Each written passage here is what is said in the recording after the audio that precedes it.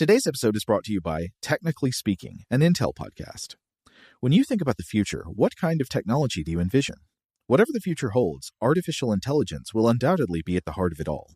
Join Graham Class as he hosts Season 2 of Technically Speaking, an Intel podcast, and hear from the minds transforming healthcare, retail, entertainment, personal computing, and more with the help of AI. Tune in every other Tuesday and explore the latest technology that's changing our world today and creating a more accessible tomorrow. Listen to Technically Speaking, an Intel podcast on the iHeartRadio app, Apple Podcasts, or wherever you get your podcasts. Today's episode is brought to you by Visible. The future of wireless is here, and it's transparent. Switch to Visible, the wireless company that makes wireless visible. Get a one-line plan with unlimited 5G data powered by Verizon, just $25 a month, every month, taxes and fees included. No hidden fees, no surprises, no, really. What are you waiting for? Get with the times and switch to Visible at Visible.com. Monthly rate on the Visible plan for data management practices and additional terms, visit Visible.com. Okay, picture this. It's Friday afternoon when a thought hits you. I can spend another weekend doing the same old whatever, or I can hop into my all-new Hyundai Santa Fe and hit the road. With available H-Track all-wheel drive and 3-row seating, my whole family can head deep into the wild. Conquer the weekend in the all-new Hyundai Santa Fe. Visit HyundaiUSA.com or call 562-314-4603 for more details. Hyundai, there's joy in every journey. This episode is brought to you by Navy Federal Credit Union. At Navy Federal, it's been the mission to help the military community for over 90 years. And not just help them, but do everything to make sure they not only grow, but flourish. That's why Navy Federal Credit Union has all kinds of great savings and investment options like share certificates with sky-high rates. So don't hesitate. Start growing your finances today with a variety of savings and investment options. Navy Federal Credit Union. Our members are the mission. Savings products insured by NCUA. Investment products are not insured, not obligations of Navy Federal and may lose value. Welcome to Stuff to Blow Your Mind, a production of iHeartRadio's How Stuff Works.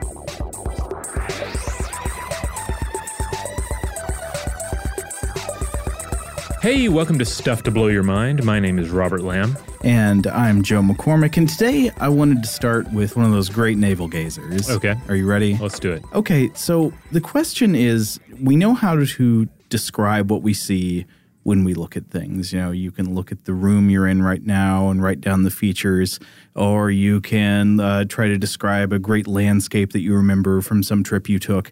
But when somebody asks you to look inside yourself, how do you begin to describe what you see in your own mind? I mean, in a way, you are forced to resort to metaphors. You know, we talked about this a lot. There are like concrete metaphors for abstract mental properties. And so maybe you think of your mind, if you try to examine it as something like like a castle or a building, a solid landscape you can walk through that has features you could describe. Or maybe you think about it like a weather pattern that's constantly transient and changing. Or maybe you can't really think of it in comparison to any physical object at all, in which case, how would you ever even be able to describe what you're looking at? And how different of a person would you be if you had the tools to see more clearly what's inside your own mind? Well, even in this, we're using terms about seeing and visualization. Yeah. And certainly I think a lot of us fall back on cinematic interpretations of the inner mind states and, identity and who we are. But there's more going on there. Like I sometimes when I am more self-conscious of what is going on in my default mode network, it won't even be visual. Like my visual world will be just wrapped up in whatever I'm doing, say driving down the road. But it's this non-visual world that is wrapped up in like voices of the past and possible future. Would you like to think about death and about all the ways in which you have failed? Yeah, exactly. That sort of thing, and there may be flashes of visualizations in there, but often not, at least in my case. And of course, in all things concerning the inner mind, this is going to change from individual to individual. Yeah, totally. And so today we are embarking on a multi-part episode series that we're going to be doing here on Stuff to Blow Your Mind, looking at the general topic of psychedelics, and most specifically, I think, with a strong focus on the fungal domain there, on psilocybin mushrooms and related species and compounds. Yeah. Not only about, to our point earlier, not only about what they seem to change in human perception and cognition, but what they reveal about human perception and cognition. Yeah. How they factor into our past, how they factor into our present, and how they may well factor into our future. Yeah, that's right. No, I think maybe one thing that has pushed us in this direction is some books we've been reading recently. So maybe we should mention them at the top. I know we've both been reading Michael Pollan's most recent book, How to Change Your Mind, which is all about psychedelics and about the concept of spirituality and mental life and why this is so elucidated by and associated with psychedelic compounds. Right, and it is just an excellent book. It's gotten rave reviews for excellent reasons. It's one of these where you can pick it up without knowing anything really about psychedelic culture or the 1960s or botany and ethnobotany. You don't really have to have a background in any of these things. And Pollan, as with his other major works, just really walks you through it, adds in personal experiences, and is very much approaching it as an older individual who did not have a lot of experiences with psychedelic substances. And I think that's a very interesting and appropriate treatment because a lot of what I've at least learned recently about psychedelics makes it seem like psychedelics may be of much greater use and of much greater interest actually to older, more mature people dealing with thoughts of life and death and the meaning of life and all that than as it is often presented as sort of a party drug to, experienced by teenagers. Right. Yeah, I think, I can't remember if Pollan said this or he was quoting somebody else as saying that psychedelics are wasted on the young. It might have been Carl Jung. Was it Carl Jung that said that? Okay. Yeah, maybe Pollan was quoting Jung on that. But yeah, I can see there being an argument to that to a certain extent. However, that's not to discount the possible benefits to younger individuals as well. Yeah. But we'll get into all that as we proceed. Well, I just think it seems very plausible to me that it's actually much more useful in general for older people to be given tools to, when they're doing that mental introspection, looking through the window into their own mind, to have the tools to see more clearly what's inside and to go in and move the furniture around. Right, or to sort of knock the barnacles off the hull of the ship. Because that's one way of looking at it, is just the younger vessel may have fewer barnacles. Yeah. Or at least for a lot of people when you were younger, perhaps you were fortunate enough, privileged enough to not have that many psychic barnacles that need to be dislodged or could conceivably be dislodged, et cetera. Yeah. Though, despite everything we're saying right now, I also want to make clear that our approach over these following episodes is going to be mainly a sort of like descriptive and analytical discussion, not one where we are advocating any sort of personal course of action. So we're not going to tell you to take psychedelics. We're not going to tell you not to take psychedelics. That's not our goal. Instead, we want to talk about what they can do and what they mean. Right. But in addition to mentioning Pollan's book, another important book that I haven't read but that you have and I've read about is a book by Terence McKenna that I know you've been enjoying greatly, which I think is out in maybe is, you might say, on less solid footing or a little squishier territory, but is also very interesting. Well, yeah, one thing about Food of the Gods is, first of all, it's a 1993 book, so a lot of time has passed since it came out. And then also, it is kind of a mixture, So McKenna, brings his background in ethnobotany, ecology, and an understanding of shamanism into this book, and he's ultimately making a rather grand hypothesis that I'll talk about here in a bit. I feel like with the Food of the Gods, one has to be a little bit choosy in what you really like grab onto. But he has a lot of very interesting things to say, some wonderful insight that still stands up to this day. But it is a book that I think needs to be appreciated alongside other sources, especially today. Well, yeah, I mean, I think especially in the kind of perspective we tend to present on the show, I feel like there's a lot of great literature in the realm of psychedelia that falls into this category where it's stuff written by people who are genuine experts who, really do know what they're talking about in the realm of psychedelic compounds, the chemistry, the botany, the cultural practices and all that, and have great things to say on those subjects, but then also tend to be prone, I would say much more often than people in other subject domains, to kind of get out into highly speculative and even seemingly supernatural territory. Right. So you have that tendency, but also just the post-1960s taboo aspect of the subject. Yeah. Where for as we'll discuss, for decades, it was not something that was an accepted area of study. It was left to the fringes and the counterculture, and so there was a lot of baggage there. But both of those things can sort of hurt an individual's work in this area. But another sort of compelling inspiration for these episodes is when I attended the recent World Science Festival in New York. There was a panel on psychedelics as well. Oh yeah, when Eduardo Kohn was on? Yes, Kohn was on here. This is where I learned about him and his work, plus a few other individuals that we'll discuss as we proceed. Mm-hmm. So obviously we've covered psychedelics on Stuff to Blow Your Mind numerous times in the past, discussing LSD, psilocybin, as well as such counterculture figures as Timothy Leary and John C. Lilly. And we've been meaning to come back to psychedelics for a deeper dive for a while, but one of the real reasons that we're reaching back into the subject right now is that we are living in a very exciting time as far as these substances are concerned. Yeah. Because talk in research terms. Yeah, in research terms. Yeah, because basically these are substances that modern Western medicine explored for a brief time in the mid-20th century. Mm-hmm. And when they were looking at them, they were encountering many promising results, indicating how they might be used to treat addiction, address psychological problems, and even unlock a better understanding of the human mind. But due to political and societal pressures, they were all in turn declared illegal substances, Schedule I drugs in the United States. Yeah, I think, was it psilocybin, I think was made illegal in the United States in 1968 and then made a Schedule I substance in, I think, 1970. Yeah, I believe that was the timeline.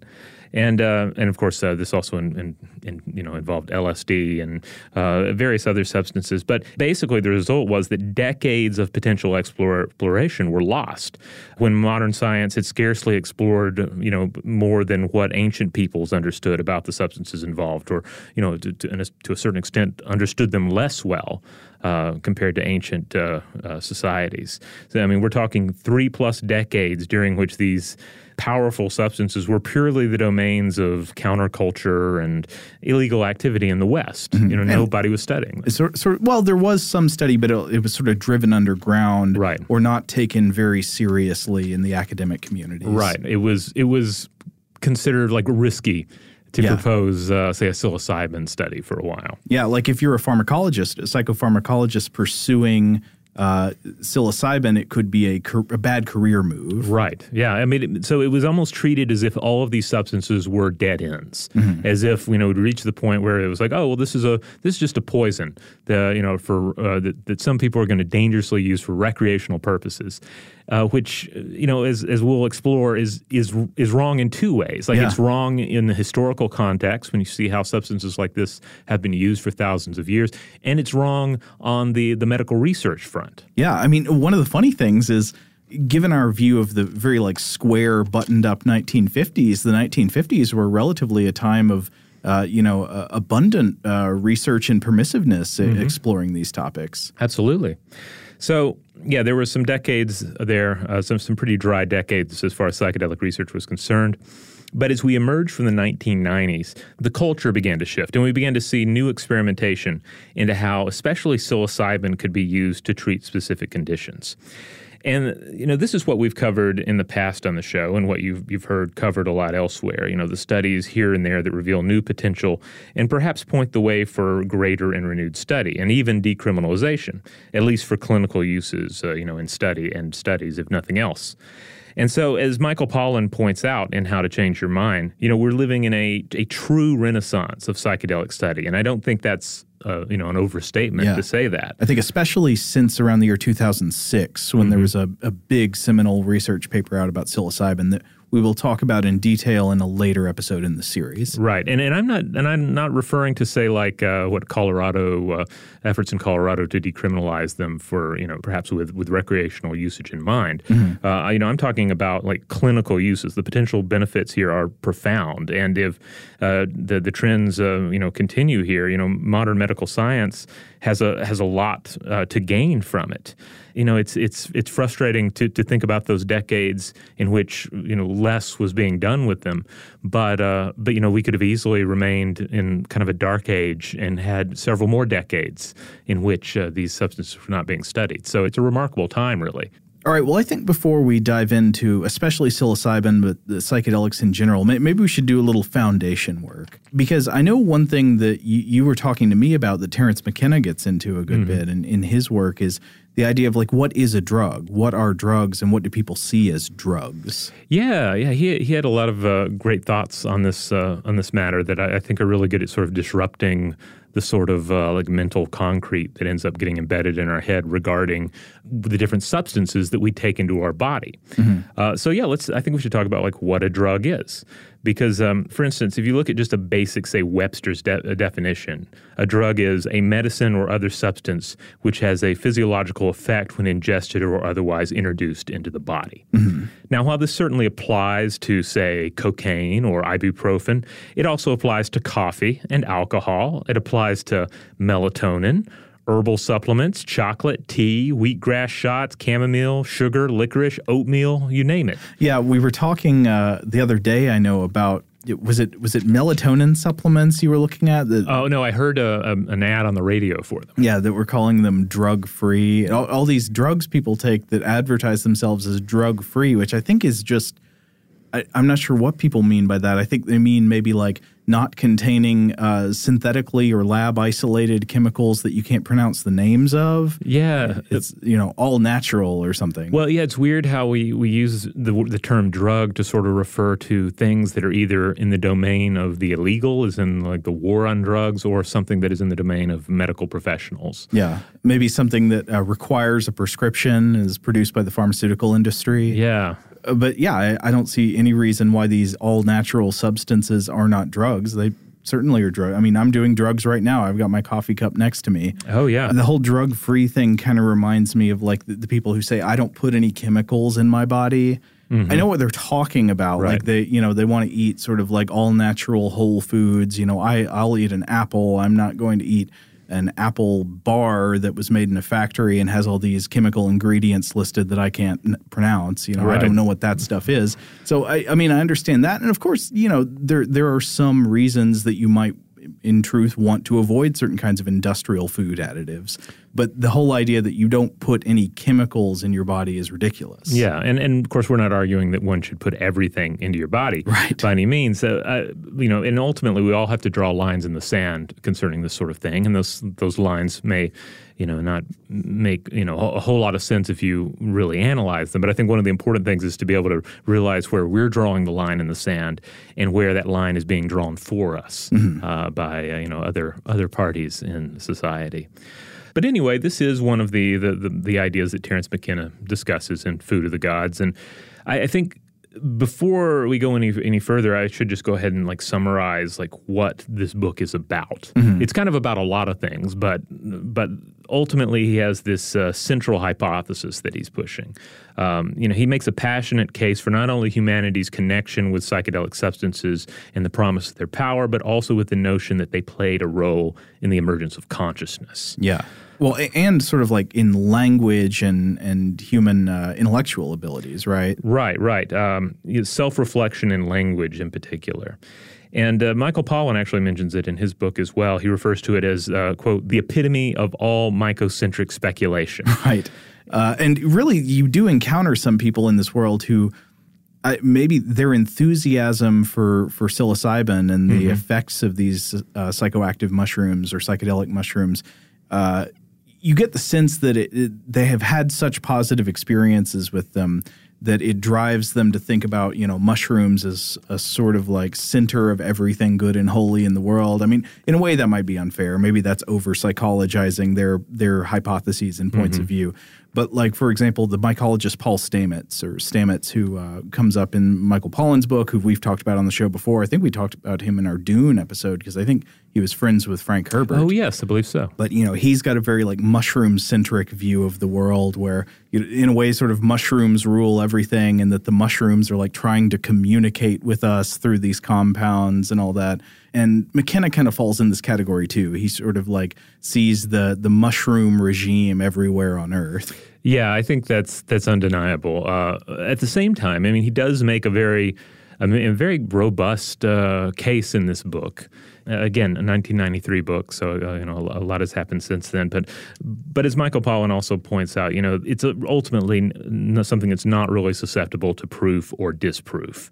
And ultimately, McKenna never really fills in the blanks on how this would have actually affected biological evolution. Right. So you probably can't put a lot of stock in his hypothesis being correct, barring some other evidence that we're not aware of yet. But basically, his idea is that humanity owes its mental and cognitive capacities to mushrooms because, for example, I know one of the arguments he adduces is that because psilocybin mushrooms cause the experience of synesthesia, the cross-pollination of senses, so colors have sounds or music has colors or whatever, sounds have a taste or something, that this led to the creation of language because the language is a sort of cross-pollination between the idea of a sound and the idea of a concept. Right. And so this kind of a mental boundary crossing that wouldn't have been useful in animals suddenly is spurred by ingestion of psychedelic substances, in this case I think psilocybin, and then that leads to humans creating language. Again, I don't know what the direct evidence for this would be. It's like an interesting speculation, but I don't know how you would prove it. Right. Yeah, I think ultimately you would not be able to prove it or really disprove it, and which makes it, I guess, kind of a safe hypothesis in that regard, but also a hypothesis that will probably never evolve beyond the hypothesis level. Yeah, it's just kind of stuck at the interesting speculation station. Yeah, and it is interesting speculation. But anyway, I just want to go ahead and describe what that is, because I feel like with McKenna especially, depending on what you know about him and his work, you might enter into it thinking only about, say, machine elves and the time wave zero and some of the fringier things that he discussed. His discussion too of things that he saw, say, on DMT. But on the other hand, he was an accomplished ethnobotanist, and when he was talking about mushrooms, he certainly knew what he was talking about, and he also just had a lot of wonderful insight into just what was culturally going on and had been going on at this point in time, especially in the United States, concerning the subject of drugs. So he points out that drug is at times an amorphous term that we use to apply to certain substances, especially if we want to demonize one substance or elevate another exclusively to the domain and control of medical professionals. But he writes this, quote, "Eating a plant or an animal is a way of claiming its power, a way of assimilating its magic to oneself. In the minds of pre-literate people, the lines between drugs, foods, and spices are rarely clearly drawn. The shaman who gorges himself on chili peppers to raise inner heat is hardly in a less altered state than the nitrous oxide enthusiast after a long inhalation. In our perception of flavor, in our pursuit of variety, in the sensation of eating, we are markedly different from even our primate cousins. Somewhere along the line, our new omnivorous eating habits and our evolving brain with its capacity to process sensory data were united in the happy notion that food can be experience. Gastronomy was born to join pharmacology, which must surely have preceded it, since maintenance of health through regulation of diet is seen among many animals." That offers you a little bit of a glimpse. McKenna has a fantastic way with words, and I think he was also a fantastic public speaker. If you've ever seen videos of him giving his talks, which are, he's one of those people who I think is able to put things in a way that's captivating, that maybe makes the ideas shine as if they have more merit than they would if put in a less captivating way by another speaker. Mm-hmm. Yeah, absolutely. And, there's a little bit of shamanistic flavor at the beginning of that passage, but I think what he's saying here we can all really agree with. I mean, we are what we eat in so many, many ways. We're continually rebuilding our ephemeral bodies out of the materials we consume, the chemicals and the nutrients. And McKenna also said, quote, "The strategy of early hominid omnivores was to eat everything that seemed food-like and to vomit whatever was unpalatable. Plants, insects, and small animals found edible by this method were then inculcated into their diet." I mean, that's certainly, I see that in other animals. You think about the way even domestic dogs who tend to be quite well fed, it's not like they're lacking for nutrition, but it's just like if there's a thing that even might be food, they're going to try to eat it. They're going to give it a shot. And if it doesn't work out, they can just vomit it up. Yeah. I mean, it's This is one of those areas that is, I think, really remarkable when we stop and try to imagine the process of human beings especially figuring out what they can eat, what they can't eat, what substances they can use just the right amount of and not kill themselves and potentially, have some sort of beneficial effect, medicinal, culinary or otherwise. Because ultimately we're talking about a long, multi-generational process of human beings figuring out the properties of plants in their immediate surrounding and then passing that knowledge on. And it's enough to tempt us with the tales of ancient astronauts, the idea that surely some other force, some alien or some angel came to us and told us what we could eat. But resist that impulse. No, you're looking at real scientific labor in the ancient world. Yeah. The kind of scientific labor that was on the subject of the self and like putting your own life on the line. Yeah, absolutely. Anytime we touch on this topic, I'm always reminded of a particular Chinese myth, the mythical emperor Xinnong, the divine farmer, and ultimately the founder or the mythological founder of Chinese herbal medicine as well as agriculture itself. Oh, there's the link again between medicine and food. Yeah, absolutely. And anyway, he's credited as having authored, a couple of really important books on, the herbal world. And according to the myths, Xinnong either tasted hundreds of herbs or thrashed them with a magic whip in order to learn their properties. That's great. According to one legend, he consumed 70 different poisons in a single day in order to just, continue this examination of the natural world. I also ran across some variants of the story online that mention him having a transparent stomach so that allowed him to see, how food is being broken down in his body. Whoa. But I didn't see that this is not referenced in either of the main Chinese mythology textbooks that I frequently refer to. So I don't know, to what extent there's validity to that or if it's, an accurate translation, et cetera. But still, in mythology, Xinnong is essentially classifying all drugs. He's humanity's multi-generational process of food testing condensed into a single individual. Because, of course, climates change, humans move into new environments and destabilize their own environment. Ancient peoples would have figured out roughly what was in their immediate vicinity, and then they would have perhaps tried to take their important plants with them. But not every plant is easily suited for agriculture or new environments, and new plants would have continually presented themselves in the course of their migration. You've got this image of Xinnong here in the outline, and he's just sticking something in his mouth and grimacing. Yeah, it's great. There's some wonderful paintings and drawings of Xinnong where he seems to be just doing the work, just out there chewing on a twig or a leaf here and there and sensing it out, seeing what is this good for? What can this be used for? What can this be used as a treatment for? And in the writings attributed to him, it mentions a host of different substances. At one point, cannabis comes up and said it, quote, will produce hallucinations if taken over a long term. It makes one communicate with spirits and lightens one's body. And while cannabis is not generally considered a psychedelic, this does bring us to contemplation of psychedelics, which are our primary concern here in these episodes, especially the two major psychedelics that have played a role in the often stunted Western exploration of their potent powers to bring about a different state of consciousness. All right, well, maybe we should take a quick break, and then when we come back, we can dive more into the question of what are psychedelics. Shout out to Astapro for sponsoring this episode and providing us with free samples. Rob, as the local host with allergies here, they sent you some of their nasal spray to treat your allergies. What was your experience like? Yeah, that's right. I always wrestle with the pollen a bit when it rolls in during the spring, so they sent me the little nasal spray. I tried out the product, and yeah, it sure did help me get on top of my symptoms for the day.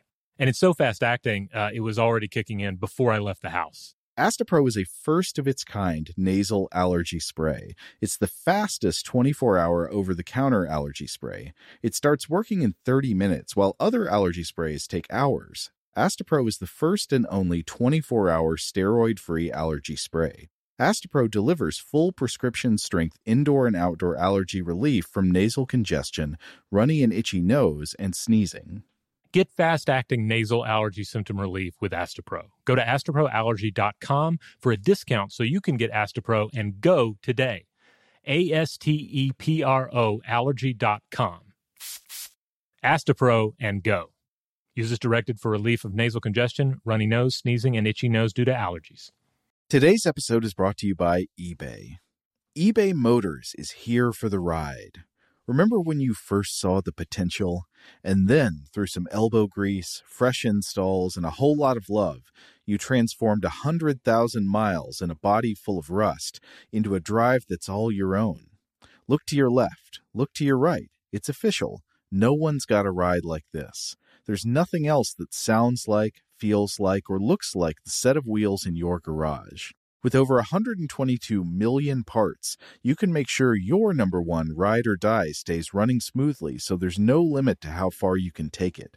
Brake kits, turbochargers, engines, exhaust kits, roof racks, LED headlights, bumpers, whatever your baby needs, eBay Motors has it.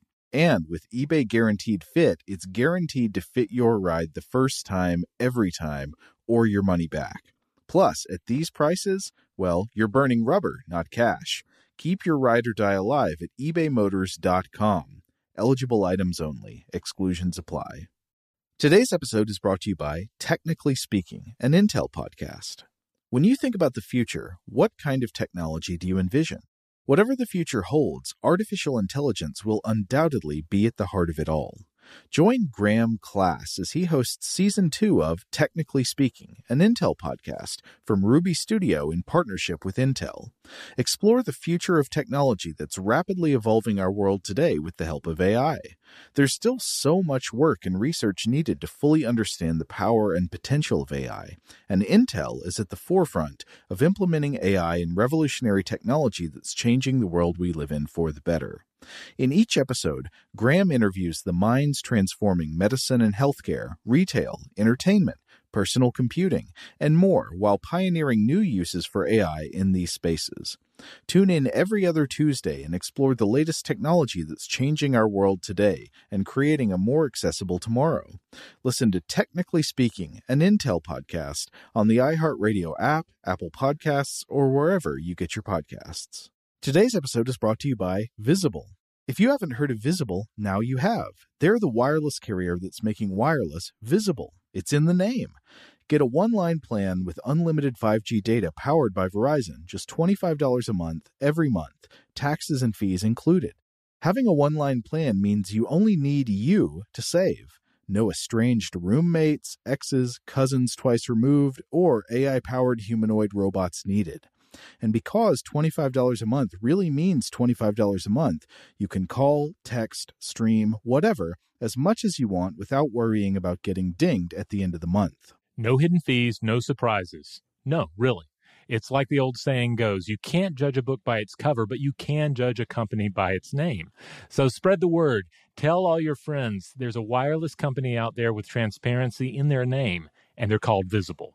Start saving on wireless today at Visible.com. Monthly rate on the Visible plan for data management practices and additional terms, visit Visible.com. All right, we're back. So we've been talking about psychedelics in this first of our series exploring the subject.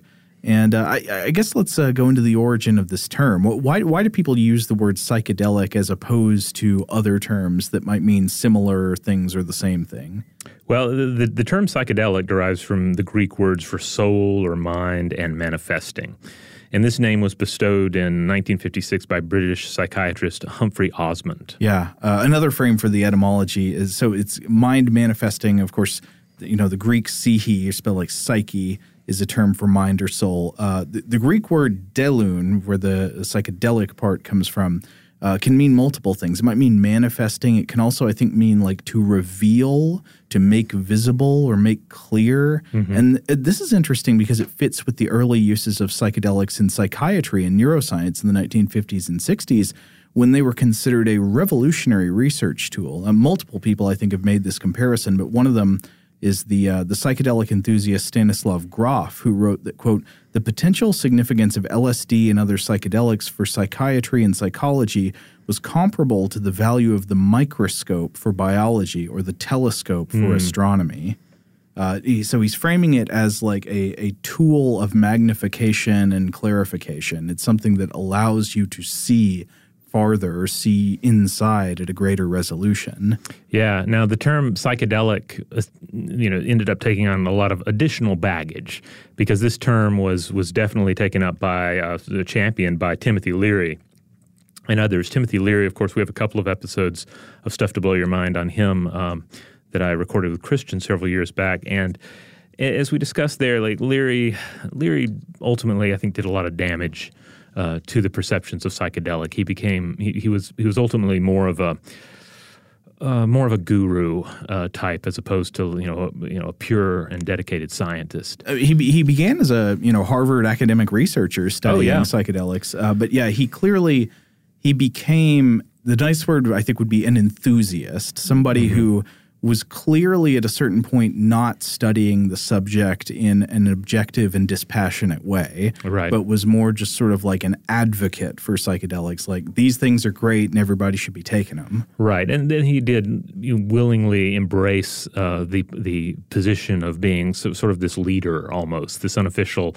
guru figure that was at the forefront of this counterculture movement, both in the ups and downs of that counterculture as well. Yeah, and so I think you're correct, one reason why the term psychedelic has acquired some perhaps negative baggage. I think sometimes people think of that word more having to do with like recreational and sort of music associated or party associated uses of these compounds that tend to cause hallucinations or highly altered states of consciousness.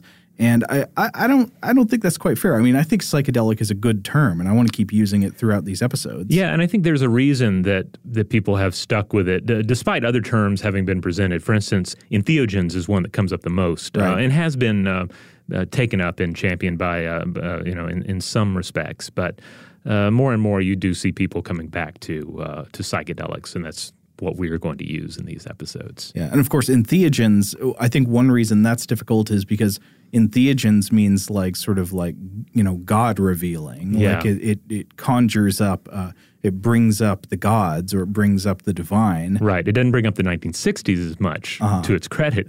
Like that's, I think, the benefit of it. But then when you actually, take it apart and look at what it means, it is perhaps leaning more heavily into the mystic. Yeah, which is fine because, I mean, to be fair, the mystical experience is a very important part of the sort of research history of absolutely. What effects these drugs produce and the most common reports about the effects that they have on people's thinking and on their lives. They very often do encourage types of mystical thinking. They very often do lead to people reporting mystical experiences or experiences that people, relate to God or gods or some kind of divine spirit. Mm-hmm. But at the same time, not everybody has those experiences on them, and not everybody who has those kinds of experiences on them would attribute it to any kind of real spiritual force, though a lot would. So I think entheogens does have the negative property of maybe assuming a little too much of a thorough association with the spiritual. Right. And so I like the idea of psychedelics. It is mind revealing. Now, they're also sometimes called hallucinogens, just sort of roughly, which of course is confusing as well. For starters, something can be an hallucinogen and not be a psychedelic compound. For sure. Isn't cannabis sometimes classified as a hallucinogen? I think I've seen it classified as such, yeah. One part of this, of course, is you don't have to take a psychedelic to have an audible or visual hallucination. There are many other causes and conditions that can be involved, and you can make a strong case that our default perception of reality is nothing short of an hallucination. Likewise, psychedelics don't always cause hallucinations. In fact, full-blown hallucinations are actually uncommon, and they're probably not going to be like the hallucinations you've seen in a psychedelic film. Right. I mean, I think often the hallucinations that are depicted in psychedelic movies are given far too concrete of a character. Mm-hmm. Does that make sense? Like, so you see a glass dragon flying out of the Andromeda galaxy to eat your pain and, rebirth you as a fire child or something. Whereas that kind of thing you might see, especially on some higher doses of some of these psychedelics. But more often, people, especially on lower doses, will have some states of altered perception, but they're not necessarily going to see like whole concrete visions of agents and objects coming toward them that aren't there. Yeah, I mean, we have to cut films a little bit of slack, I think, because ultimately it's a largely visual medium. That's what they're telling their stories with. So, of course, they're going to gravitate towards hallucinations and visualizations of psychedelic experience, some of which are just laughable. And occasionally you'll have a film that really does a good job of capturing something that feels like an authentic psychedelic experience. But I don't know, I find those to be few and far between. Yeah. Oh, and I should also point out that when you classify psychedelic as a hallucinogen, you're also kind of limiting it, because ultimately these substances do a number of different things outside of something that you could even loosely describe as an hallucination. Yeah, I mean, again, I think psychedelic is a good term. They are more generally mind-revealing or mind-manifesting. Yeah. By downplaying the role of hallucinations, we don't want to suggest that these drugs can't cause hallucinations. They very often do, especially at higher doses, right? Yeah, absolutely, especially when and also things are a little different, as we'll discuss, when you get into clinical situations where, just the way that a particular substance is administered can make it more potent. However, on the subject of visualization, at that World Science Festival panel that I attended, one of the speakers was a British professor of cognitive and computational neuroscience at the University of Sussex, Anil Seth. And he pointed to the Google Deep Dream Generator as actually being a decent approximation of the sort of visuals that can go on during a psychedelic experience. I think everybody's probably seen images or video that utilize this Deep Dream generator, but it's the kind of thing where it's like there's a face of a dog and everything, right? Exactly, yeah. So if you've never seen it, basically what it was an algorithm that would take a photo that you supplied, you'd upload a photo and then you'd run it through the system. You could, I think, determine like to what degree it would get, how crazy it would get, basically. Right. And it would start to reveal fractal patterns emerging from the lines and boundaries in the image. And very often, like faces and other recognizable forms that would show up in images from around the internet would start showing up in the image. You might see forms of plants, very often forms of animal faces, dog faces in the couch cushions. Yeah. And this absolutely matches up with my experiences where it's not like you're going, oh my goodness, there are dogs everywhere. But it would be more like there's a fractal pattern to my immediate environment that is not there usually, or it looks like the grass is breathing, or perhaps you're looking at something like, say, a work of art, or in my experience, a hanging African mask, and it seems to be alive to a certain extent. Yeah, but not in a way where you're like, oh my God, the mask is coming alive, or anything like that. It's I guess it's rather hard to put into words, but there is a sense of fractal life to everyday objects that is not there otherwise. Yeah, and I think another way that the deep dream is appropriately compared to psychedelics is that the deep dream generator, I think, basically worked by a recurrent pattern of extrapolation and amplification. So, it sees something that's 0.5% like a dog face, and it recognizes that because it's tried to track a lot of dog faces across the internet. And it says, let's lean into that. And then it makes it 2% like a dog face, then 10% like a dog face, and finds more dog faces in what it's been extrapolating from the original image. So I can't help but notice that, one tendency of the hallucinatory experience or of the psychedelic experience seems to be extrapolating and amplifying perceived significant patterns from random noise. So let's take another step back and talk just in general about psychedelics and what particular substances we're talking about. Yeah, I guess we need to briefly address the chemistry part of this, right? Yeah, so we're largely talking about the indole psychedelics. There's lysergic acid diethylamide, LSD. There's psilocybin, which occurs naturally in several different varieties of mushrooms. I think 200 different varieties. Then there's also N-dimethyltryptamine, which is DMT. There's ibogaine, and there are the beta carbolines. The ones that we're going to be discussing the most here are psilocybin, which again occurs naturally in mushrooms, and then of course LSD, which is a synthetic psychedelic that was first generated by Albert Hofmann in 1938 from lysergic acid, a chemical from the fungus ergot, which we've discussed on the show before. And Hofmann actually played an important role in isolating the compounds from the psilocybes mushrooms as well. Yes, he did. Yeah, so he sort of figures in both of the main streams here. But one thing I want to make clear that I didn't understand for a long time is that there is not just one species of mushroom that is the psilocybin mushroom, and it's that species. There is this whole class of the psilocybes or the psilocybin mushrooms that is a multi-species, huge range of hundreds of varieties of mushrooms that have these related effects, I think mainly based on the compounds psilocin and psilocybin, which breaks down into psilocin in the body. DMT, by the way, is a naturally occurring compound as well. It's found in many different plants and animals and is found inside the human brain as well. But it was also first synthesized in 1931 by chemist Richard Hillmuth Frederick Mansk. There are plenty of other additional psychedelics that occur, that pop up in the research and all. They occur naturally in the world. There are the ibogaine substances that are found in two related African and South American tree genera.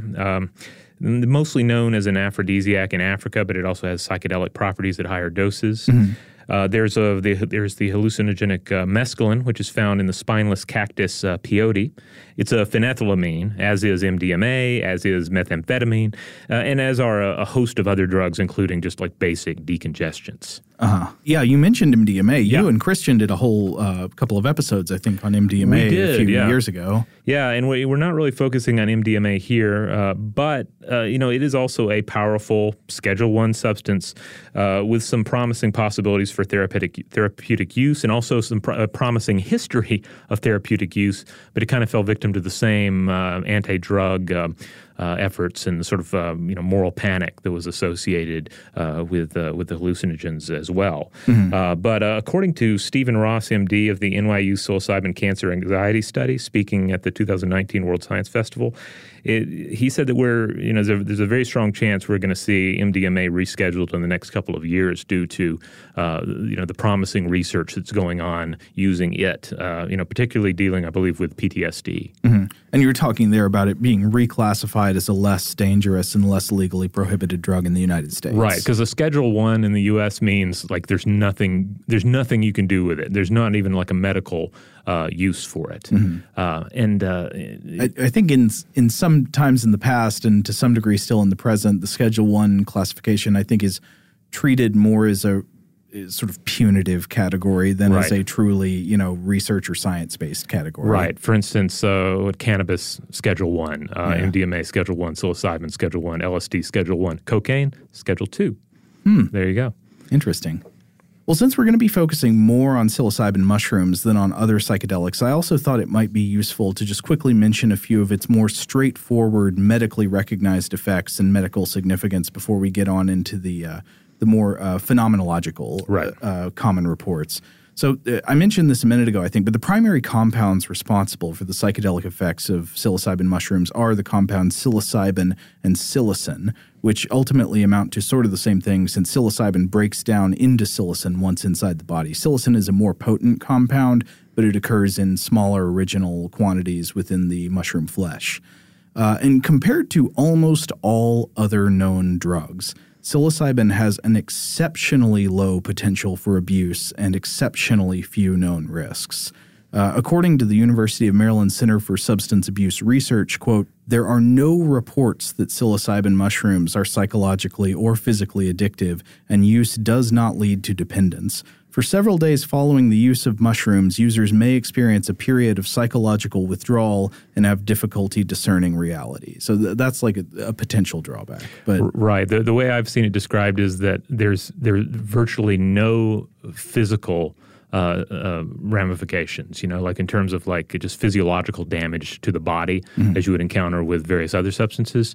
That's not the risk. There is like a small risk psychologically, especially namely for individuals with a family history of, say, psychosis or schizophrenia. Right. So no psychoactive drug is completely without risks. And we're not encouraging people to take psilocybin mushrooms or any other drug. If you decide to take a psychedelic, any psychedelic compound, or any compound at all, really, you should thoroughly research its effects for yourself, any possible risk factors from trustworthy and science-based sources. Right. And I think this is an area where, like, people talking about recreational drug use, I think that can ultimately be kind of damaging, because it implies that powerful substances like this can be purely recreational. It's kind of like, are you flying this F-14 fighter jet recreationally? Or are you taking it seriously? Like, it's a powerful thing. It's a powerful tool.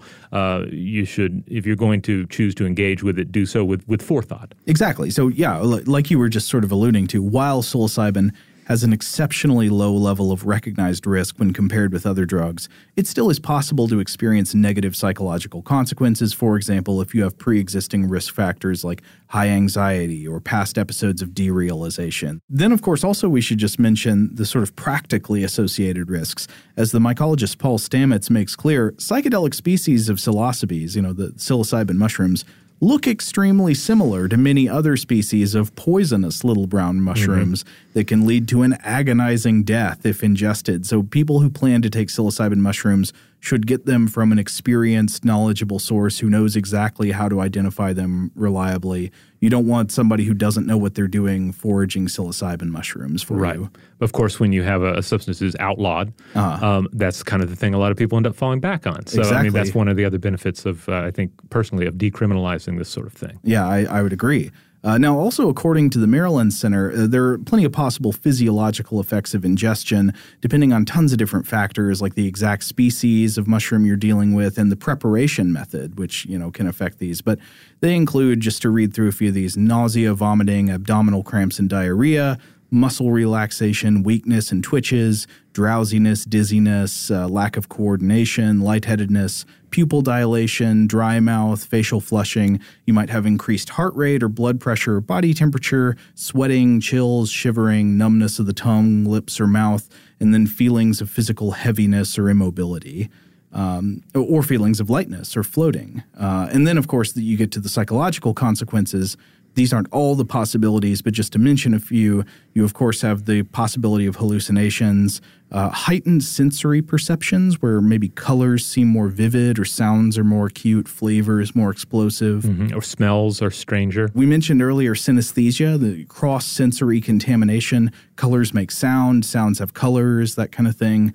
The lack of ability to focus is commonly cited. Alterations in perception of space and time. You might kind of like time seems dilated or sped up.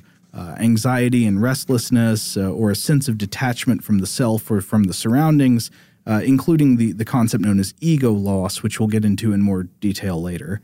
But beyond all those sort of like top-line descriptions of psychological consequences, I think maybe we should take a break, and when we come back, we can discuss in a little more detail like the kinds of common reports that people actually make about their experiences with psychedelics and the more complex phenomenological responses to them. Today's episode is brought to you by eBay. eBay Motors is here for the ride. Remember when you first saw the potential? And then, through some elbow grease, fresh installs, and a whole lot of love, you transformed 100,000 miles and a body full of rust into a drive that's all your own. Look to your left. Look to your right. It's official. No one's got a ride like this. There's nothing else that sounds like, feels like, or looks like the set of wheels in your garage. With over 122 million parts, you can make sure your number one ride or die stays running smoothly, so there's no limit to how far you can take it. Brake kits, turbochargers, engines, exhaust kits, roof racks, LED headlights, bumpers, whatever your baby needs, eBay Motors has it. And with eBay Guaranteed Fit, it's guaranteed to fit your ride the first time, every time, or your money back. Plus, at these prices, well, you're burning rubber, not cash. Keep your ride or die alive at ebaymotors.com. Eligible items only. Exclusions apply. Today's episode is brought to you by Technically Speaking, an Intel podcast. When you think about the future, what kind of technology do you envision? Whatever the future holds, artificial intelligence will undoubtedly be at the heart of it all. Join Graham Class as he hosts Season 2 of Technically Speaking, an Intel podcast from Ruby Studio in partnership with Intel. Explore the future of technology that's rapidly evolving our world today with the help of AI. There's still so much work and research needed to fully understand the power and potential of AI, and Intel is at the forefront of implementing AI in revolutionary technology that's changing the world we live in for the better. In each episode, Graham interviews the minds transforming medicine and healthcare, retail, entertainment, personal computing, and more while pioneering new uses for AI in these spaces. Tune in every other Tuesday and explore the latest technology that's changing our world today and creating a more accessible tomorrow. Listen to Technically Speaking, an Intel podcast on the iHeartRadio app, Apple Podcasts, or wherever you get your podcasts. Today's episode is brought to you by Visible. If you haven't heard of Visible, now you have. They're the wireless carrier that's making wireless visible. It's in the name. Get a one-line plan with unlimited 5G data powered by Verizon, just $25 a month, every month, taxes and fees included. Having a one-line plan means you only need you to save. No estranged roommates, exes, cousins twice removed, or AI-powered humanoid robots needed. And because $25 a month really means $25 a month, you can call, text, stream, whatever, as much as you want without worrying about getting dinged at the end of the month. No hidden fees, no surprises. No, really. It's like the old saying goes, you can't judge a book by its cover, but you can judge a company by its name. So spread the word. Tell all your friends there's a wireless company out there with transparency in their name, and they're called Visible. Start saving on wireless today at Visible.com. Monthly rate on the Visible plan for data management practices and additional terms, visit Visible.com. Okay, picture this. It's Friday afternoon when a thought hits you. I can waste another weekend doing the same old whatever, or I can conquer it. I can hop into my all-new Hyundai Santa Fe and hit the road. Any road. The steeper, the better. Because my all-new Santa Fe is available with H-Track all-wheel drive, so I can hit the trail without a worry in the world. Heck, with 3 rows and best-in-class rear cargo space, I can pack the whole family in with all our gear. We've got available dual wireless charging for our phones, so we'll never lose touch with civilization, and we won't lose touch with the primordial power of Mother Earth. So which is it? Waste the weekend or do something a little more epic? And conquer it in the all-new Hyundai Santa Fe. Visit HyundaiUSA.com or call 562-314-4603 for more details. Hyundai, there's joy in every journey.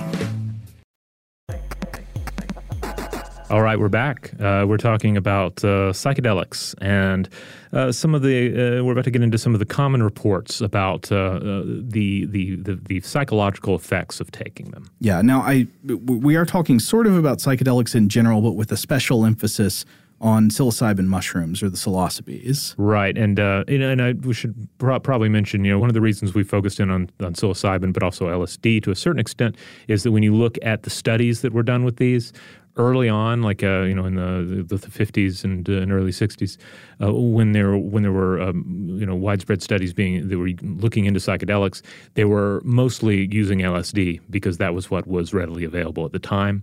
Today's studies are going to be almost exclusively using psilocybin for a couple of different reasons that we'll explore later. Yeah, I think we're going to especially get into those more recent studies, maybe in our third episode. So what are these common reports, the phenomenological reports? One thing that I think we should emphasize up front is the thing that a lot of people maybe who take these for the first time don't quite realize is the extreme importance of what's known in the psychedelic literature as set and setting. So the psychedelic drug is a fairly reliable gateway to an altered state of consciousness, possibly containing hallucinations, feelings that parallel the classical forms of mystical experience. We'll get into more on the mystical experience in a minute here. But the experience produced by the compound is not standardized by the psychopharmacology itself. It appears to be extremely sensitive to external factors like the personality, the emotions, the thoughts and expectations of the person ingesting the compound. This is referred to as the set or the mindset. and the physical environment and stimuli encountered while on the trip, which is the setting. And in my experience, a hallmark of the majority of especially negative experiences people report with psychedelics come from inattention to set and setting. Right. Yeah. Like I remember speaking to somebody, and they said that like they had a terrible experience on mushrooms or LSD, but the setting that they had was like trying to drive away from a fireworks show and having their car overheat on the side of the road. That's a terrible, terrible set and setting. Yeah. I mean, this might seem kind of obvious, but like, these are the kind of things that if someone is going to experiment with them, and in addition to all the, research you should do beforehand, making sure that you feel safe and you know what you're doing and all that, it's also important to pay attention to set and setting, to approach it with the right mindset, maybe to approach it in the company of someone who can be a positive guide for you, and also to approach it within a setting that feels positive and comfortable, such as a place where you feel at ease and at home, maybe with access to nature and natural settings. People often report wanting to be outside, wanting to be among plants and things. And it's interesting how all of these things are matching up with some of the, really most of the traditional ritualistic and shamanistic practices concerning these substances that were around for thousands and thousands of years before anybody thought about going to Woodstock or Burning Man. Right. I mean, very often these compounds were ingested as part of a ritual, and a huge part of what rituals are, I mean, even outside the consumption of psychedelics, are set and setting manipulations. What is it when you go into a Gothic cathedral and there is music, there's sacred sounding music echoing throughout the stone architecture, and the room is dim and lit by candles, and someone passes you by with a censer, that incense smoke is coming out of, and it alters your senses with the smells and the sights and the sounds. This is creating a sort of a set and setting for you to have a slight mystical experience, even though you're not ingesting psychoactive compounds. No, well, but then again, when I go to church, they always have coffee out front. Well, coffee, that's true. Sugar and cookies for the kids. There's tea. And if you're going to church in the Middle Ages, you might be getting some of that ergot rye. Yeah, that's true. always a potential risk. But yeah, I mean, that's just one example. I mean, a huge part of what people do in religious rituals, I think, is manipulation of set and setting to create a sort of sacred or altered mind state in which you have a certain kind of experience. One thing I wanted to talk about is something that Michael Pollan mentions in How to Change Your Mind. At one point, he's describing his own personal experiments with psilocybin. At one point, I know he talks about how he took some when he was much younger, and he had kind of a bad time because he was out away from home. I think he was out in a park in New York City, and he was getting worried about if people could tell when they were looking at him. Right, yes. It sounds like he was not in a comfortable environment. Yeah, well, I think he related two encounters. One was further out of the city, and one was in the park. And the one in the park was a little more anxious because it was like, oh, can they tell that I'm on drugs kind of a thing. But he also describes one that he did much later as an adult when he was preparing to write the book. And so he describes the altered sensory and conceptual experiences that he has on the drug. This is interesting, not as hallucinations, but as, quote, projections. And so he says, projections are determined largely by his physical surroundings and by his own present thoughts and preoccupations. He defines a projection as, quote, when we mix our emotions with certain objects that then reflect those feelings back to us so that they appear to glisten with meaning.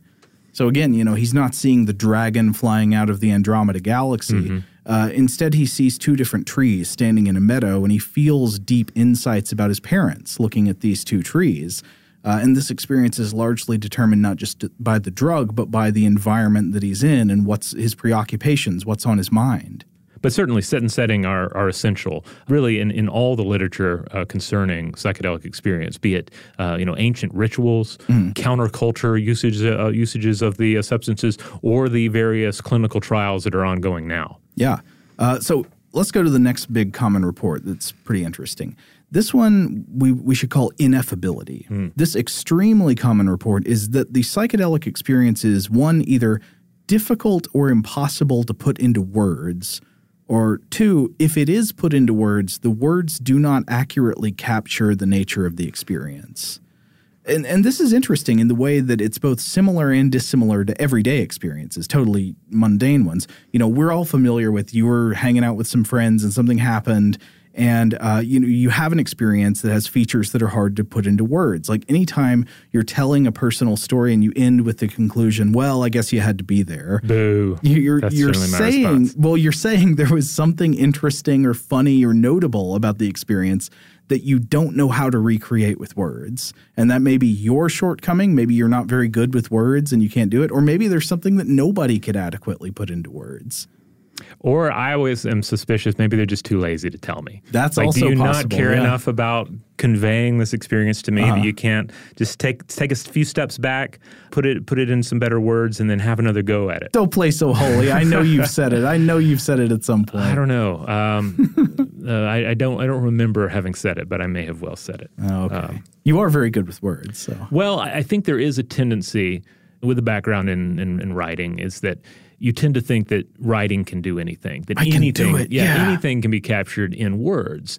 But then again, it's interesting to then turn that on its head and think about what our words do. Our words don't always.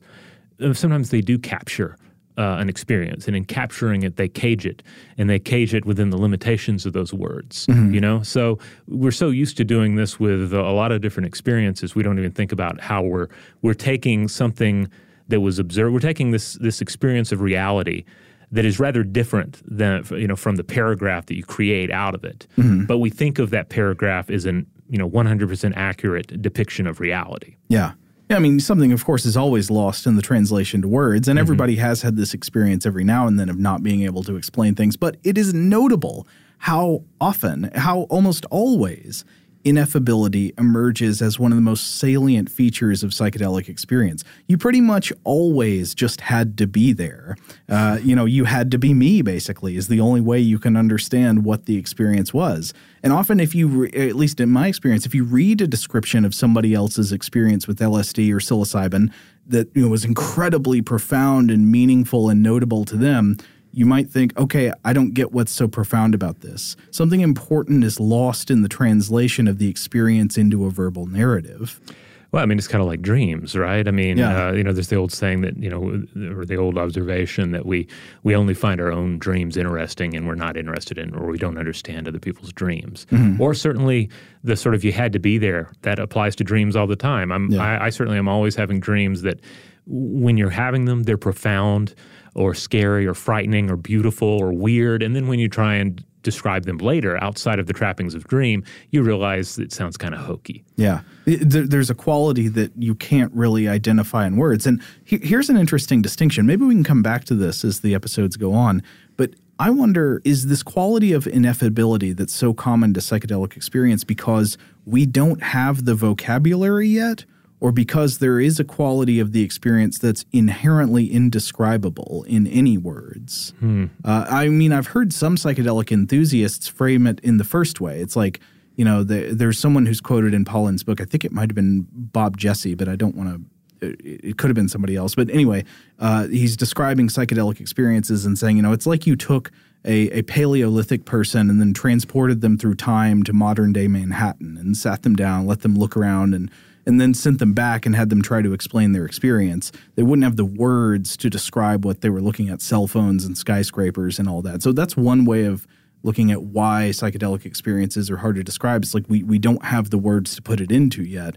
But there's another way of looking at it that says, no, it's not that we lack the words. It's just that it can't be put into words. There's a permanently, irresolvably unexplainable quality to the experience. Well, it's kind of, in a way, maybe too, we're removed of some of the shackles of language and our linguistic thinking for a little bit. It's kind of like you go on a trip and your cell phone battery is dead. You don't bring back any pictures because your cell phone wasn't operational during that time. Mm-hmm. That's interesting. Yeah. Pollan, by the way, there was an excellent interview with him from Terry Gross on Fresh Air, and in that he talks about this the ineffable aspect of the experience, and he mentions that William James said that the mystical experience is ineffable, yet we try very hard to F it, which I thought was clever. Yeah, that is good. William James is going to come up a lot in the next few minutes, by the way. I think back, just on the power of language, and also you have to. I always have to realize that there are plenty of very talented writers and speakers who have discussed this. People that surely have the tools to communicate what they experience. But then again, like Terence McKenna, I think is an example of someone who he only speaks of the ineffable rarely and is otherwise more than up to the task of discussing and describing what he experienced on psychedelics or, interpreting and reinterpreting what he experienced. But even he at times kind of falls back on the, hey, look, you had to be there explanation, particularly when he was talking about experiencing this other, like the idea of like experiencing an other entity while on DMT.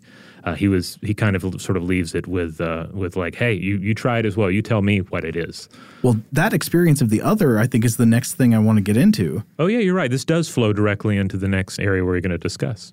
Yeah, so the next feature that's a common phenomenological report of the psychedelic experience is veridicality. That's what I'd call it. William James called this the noetic quality. So this feature of psychedelic experience, which has long interested me, is the way that a lot of people emerge from their experiences on psilocybin or on LSD or something, believing not just that they had an experience that was fun or was interesting or was unique, but that they learned something crucial and objectively true, that they acquired real, true information or genuine understanding that they did not have before.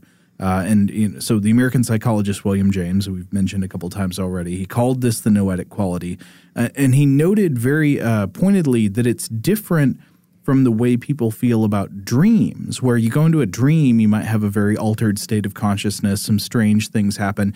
You feel maybe in the dream like you learn things that are important, but you almost never wake up from a dream and think, I learned objectively true information from the dream. Right. Like there's this knowledge, there's this understanding that it was not reality. Even if in the more extreme cases of nightmares or disturbing dream content, we might still feel shaken by it. I mean, we've all, I think, had that experience where like the dream leaves you, it affects you, and it takes maybe a day to shake it off. Yeah. But you're not viewing as it's like having seen a horror movie that disturbed you. Right, exactly. As opposed to, oh my goodness, Jason Voorhees attacked me. You easily discard the dream as nonsensical. Mm-hmm. Now, not everybody does this. I mean, some people think they get, prophetic visions and dreams and stuff, and this is usually part of some kind of supernatural worldview in which you believe that there are gods that are communicating with you and all that. But people don't typically go from, not believing in supernatural conveyances and communications to saying, oh, a dream taught me something objectively true about the universe. Mm-hmm. But a commonly reported type of psychedelic experience, for example, is the feeling of having been put in contact with or in the presence of some other entity, frequently interpreted as God or as some, embodied form of an ideal like love or an embodied form of the universe or some kind of universal consciousness, or as maybe a loved one who has died, or as some more obscure others like Terence McKenna's machine elves. He talked about taking DMT and just encountering these other entities, the machine elves or the, whatever he called them. Right. Yeah, in Food of the Gods, I don't think he refers to them as machine elves there, but he discusses briefly the other that is experienced through DMT, and ultimately he's like, hey, try it yourself. Set aside 8 minutes of your time and go try it for yourself, and you tell me what you experienced. Yeah, and so the really interesting thing here is that so many people come out of these types of experiences not just thinking, wow, that was an interesting hallucination, like they were watching a movie, but believing they've actually been made aware of the real existence of a real other entity and carrying this belief of acquired knowledge with them after the effects of the drug have worn off. Another way I would say veridicality presents is in ineffable perceptions of the value of statements and insights. An example of this would be maybe a person on a psychedelic substances realizes that, some cliche they've heard a million times, realizes that God is love. And they may have heard this a million times before, but suddenly the same statement is interpreted as a profound insight that's revealing and true in ways that can't really be explained. But you have the feeling that you've discovered a great truth, even if others, in communicating it to them, they might not see it as insightful as you do. Another interesting feature of this noetic or veridical quality of psychedelic experience is that it often feels kind of Gnostic to me. I mean, Gnostic in the religious sense. Of course, Gnosticism was an ancient religion in which some form of salvation relied on acquiring secret knowledge or esoteric dogmas and rites that were only revealed to initiates. Well, there was sort of like the false, fraudulent public face of the religion that was for just all the people hanging out and listening in the crowds. And then there were the real dogmas and the real truths about, the heavens and what you do to get there that are sort of only talked about in secret if you're one of the in crowd. And it's not just that many people think they've gained objectively true information from psychedelic experiences. It's often interpreted as a sort of deep secret that they've been allowed to glimpse, like the curtain has been lifted for them and they've been let in on the secret. Yeah, they've seen through the illusion of perceived reality and maybe had some glimpse at absolute reality. Right. So a really common version here is the idea that people have psychedelic experiences and then afterwards emerge with a strong conviction that there's more to life than what we see, or that there's some dimension of existence that's beyond the better understood material dimension of existence. In the words of William James, the experience, quote, forbids a premature closing of our accounts with reality. Oh, that's nice. And certainly the history of psychedelic research is filled with examples of this as well. Often very scientifically minded individuals, emerging with a newfound or developing or enhanced sense of either the mystic or often is the case, a connection with nature. Mm-hmm. And there could be multiple things going on here. Either way, it's interesting. I mean, one way of looking at it is that psychedelic experiences do actually reveal something true to people. And another way of looking at it is there's a fairly consistent psychological effect they produce, creating the illusion that something objectively true has been revealed. But either way, it's very psychologically important and powerful and fascinating that they do this. Right. I mean, you could to ground it more in some of the science we've touched on the show before, like plasticity. You can look at it from a plasticity standpoint, and you could say, well, it's allowing the mind to change. That's kind of Pollan's whole point in the title is it's not so much these individual substances and what they do. It's not like, and that's certainly one of the hallmarks of the studies we'll get to later, but it's the state of mind that it puts one in and what can be done with an individual when they are in that state of mind. Exactly. I mean, one of the interesting things about these psychedelic states of mind that of course is brought up by lots of authors is the ways that they parallel what William James wrote about as the traditional qualities of mystical experience, profound religious experiences that people have.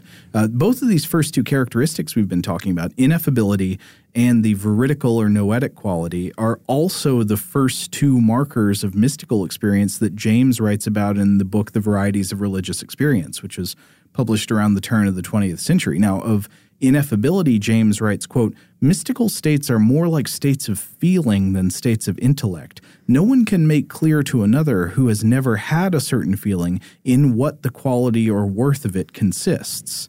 And of the noetic quality or the vertical quality, he writes that mystical experiences, quote, are illuminations, revelations, full of significance and importance, all inarticulate though they remain, and as a rule they carry with them a curious sense of authority for aftertime. This reminds me that, one of the key aspects of traditional psychedelic use, some of the more thought-out counterculture uses, as well as the clinical uses today, is what occurs after the trip. This period of consolidation and integration where you're stopping and saying, okay, what did that mean?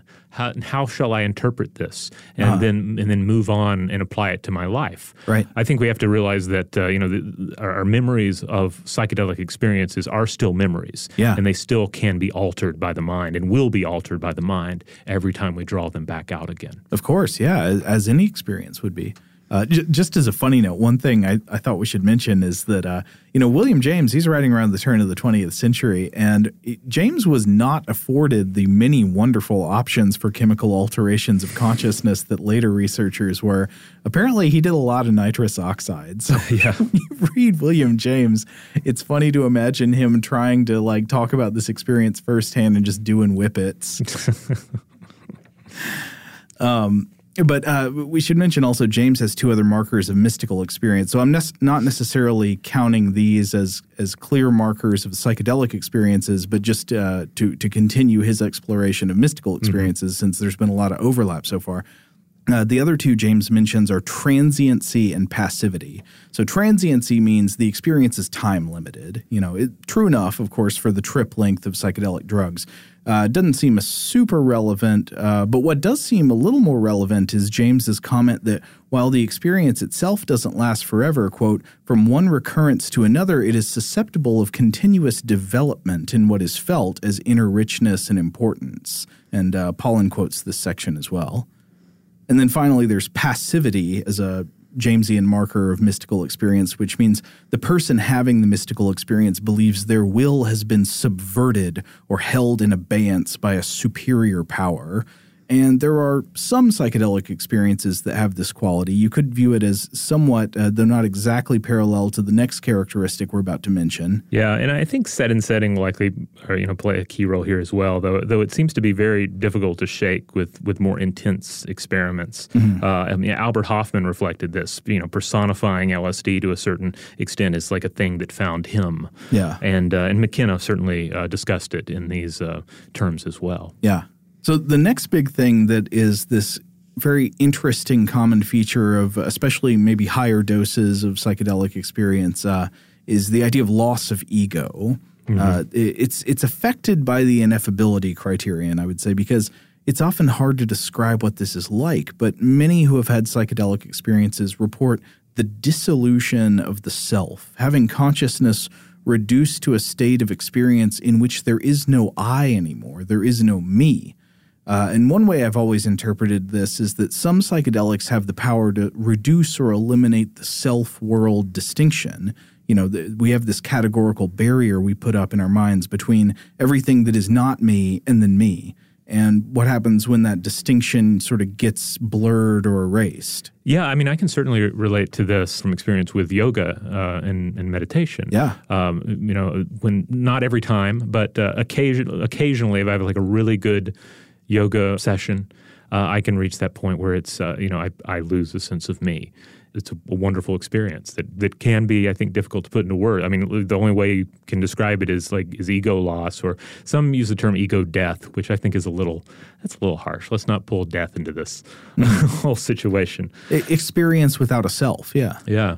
One way that Terence McKenna described these substances and others, he described them as being boundary dissolving substances and talked about their boundary dissolving properties, which I think is a perfect description. The boundary between you and others, between you and nature, or you and the cosmos, it seems to dissolve. So the fortress of the self crumbles away, if only for a little bit. And of course, this sort of experience, like a lot of the experiences involved in the psychedelic experience, can of course be achieved via other means. But as a number of these commentators have pointed out, these chemical shortcuts are shortcuts, but they're also kind of like high-speed shortcuts.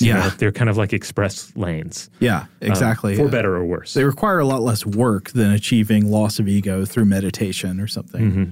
And a lot less practice, I would say, probably too. Right. But I do really love this description of something being a boundary dissolving substance, or even just a boundary dissolving experience. And I feel like, putting aside psychedelic substances entirely, I feel like we do need more boundary dissolving experiences in life, because we just throw up so many boundaries between ourselves and each other, and certainly against nature. Well, yeah, this is a common, I think, way that we'll talk more in subsequent episodes about interesting research about the ways that psychedelics have been shown to have the potential to actually change adult personality, which is a fascinating property and makes them kind of worth their weight in gold, right? Mm-hmm. But yeah, some of the ways we can see that is so in the boundary dissolving property, to whatever extent that does exist between humans, I think tends to lead people who consume psychedelics to have a more communitarian mindset after using them. The nature boundary dissolution thing is very interesting because you very often see people having stronger affinities with the rest of nature, with plants and animals and the natural environment after taking these substances.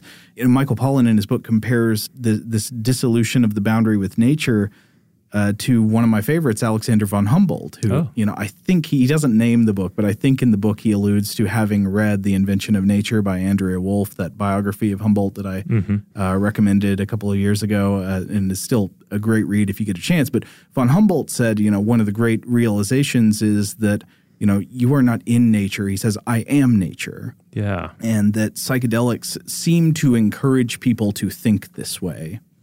One last interesting common report is this thing that is sometimes, I think, termed the afterglow. Worth mentioning that some users of psychedelic substances report additional subjective experiences after they've returned to their baseline state of consciousness. So you're no longer experiencing maybe sensory hallucinations or significantly altered states of consciousness, but after you're done with the psychedelic trip on LSD or psilocybin, sometimes people report that the world just seems very bright and alive and wonderful and full of possibilities. Michael Pollan describes this as, quote, the opposite of a hangover. It's kind of like the windows have been opened and allowed the air to circulate, and then after the windows are closed once more, or mostly closed, the air is still fresh. The air is still renewed. And this brings me back to what I just said earlier about consolidation and integration. And I think this is going to be very important to keep in mind as we consider, traditional shamanistic and scientific uses of these substances. Both in the scientific research that's going on today, and also the sort of underground therapy sessions that are as well that Michael Pollan writes about in his book. Where afterwards, in this afterglow, you ask, well, what did I learn from the experience? What can I bring out of this into the waking world? It reminds me of one of Alan Watts' famous quotes about, in which he compared psychedelic experience to a scientist using a microscope. Oh, like Groff did, yeah. Yeah, and the idea being that a biologist will use the microscope, but he's not going to have, they're not going to have their eye glued to the microscope. They have to leave the microscope then in order to understand nature as it is conceived of, outside of the microscopic or telescopic experience. Right. You don't really see or observe just by looking at something. You have to also step back and think about what you saw. Right. Now, a couple of other bits of insight that were brought up in that World Science Festival panel. Anil Seth mentioned that there's increased randomness, or there can be, and he also pointed out that our sense of self is ultimately a perception. Oh yeah, and the default mode network plays a big role in it. He said it's important to point out that the self is not the default mode network. We shouldn't draw too strong of a comparison between the two, but there's still a strong connection. And he said that psychedelics temporarily reorganize these networks, So forget, new hallucinations. They mess with the primary hallucination of the self, the hallucination that we have day in and day out. Yeah. The idea that we're set off from the natural world, that we're set off from each other. So I think that's a really interesting way of looking at it. Don't think about the new hallucination that is brought on by a psychedelic, but the primary hallucination that may be disrupted, and then what we can learn from that. Well, yeah, one of the funny things is that the idea of seeing hallucinations while you're on a psychedelic can sort of bias you toward thinking that what psychedelics do is they give you an inaccurate perception of nature. Because, of course, you hallucinate things on psychedelics that there's no way to show that they're actually physically there. Mm-hmm. But at the same time, you shouldn't conclude from that the corollary that the standard, the default state of consciousness is accurate and the altered state of consciousness is thus estranged or inaccurate. Right. It might see things in the physical environment that aren't physically there, but its perception of the self and how the self works may be no less accurate or maybe more accurate than your default state. Right. And then a lot of this, too, it's we're not necessarily talking about a matrix scenario where, it's oh, now I see the real world. But the details, the emphases that we place on things, et cetera, the values that we place. Another individual on that panel at World Science Festival was Berkeley professor of psychology and philosophy, Alison Gopnik, who we've also discussed in the program here before because she deals a lot with the minds of young children and developing mind states. She discussed how how psychedelics seem to open up exploratory possibilities in individuals, in keeping with the plasticity in the mind of a young child. She calls this lantern consciousness, comparing it to the illumination of a lantern. And she said before that babies and young children are basically tripping all the time. They are basically having a psychedelic experience, which is why children can be so trying, because they just really will not boil down and be a part of the rational world. They're continually in psychedelic exploration connection mode. And so maybe, part of it is that psychedelics put one or allow one to connect maybe in a more adult way with that same level of plasticity. Yeah, I mean, one of the things that's commonly, it's a metaphor that's often used by psychologists, psychiatrists who are interested in this mode of thinking, that psychedelics sort of like they break the automatic cliches of connection that you make in your mind. So you're able to see familiar objects as if you're seeing them for the first time. And our mind is just full of these nonverbal cliches of connections we make between things. When we see a pen, we know it's for writing. And you just see it, and like you ignore all of the other strange associations you might make about the form of the pen in your hand. But the psychedelics, like they break that automatic connection, and instead you see it as this radically ambiguous form that appears before you, and you could make connections to all kinds of things. All right, well, we're going to call this episode right here.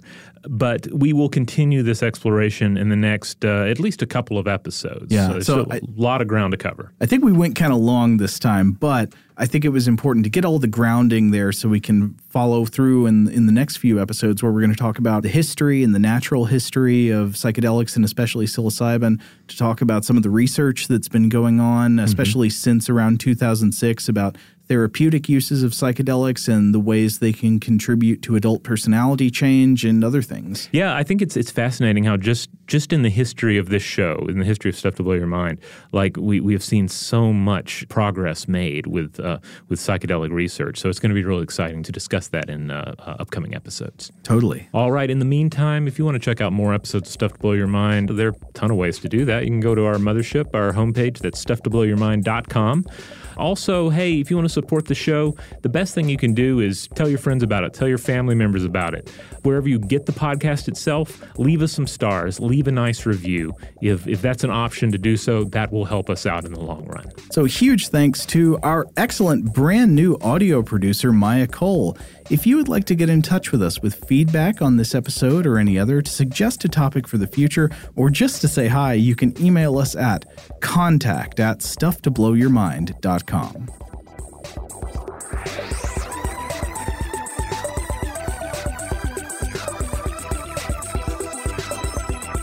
Stuff to Blow Your Mind is a production of iHeartRadio's How Stuff Works. For more podcasts from iHeartRadio, visit the iHeartRadio app, Apple Podcasts, or wherever you listen to your favorite shows.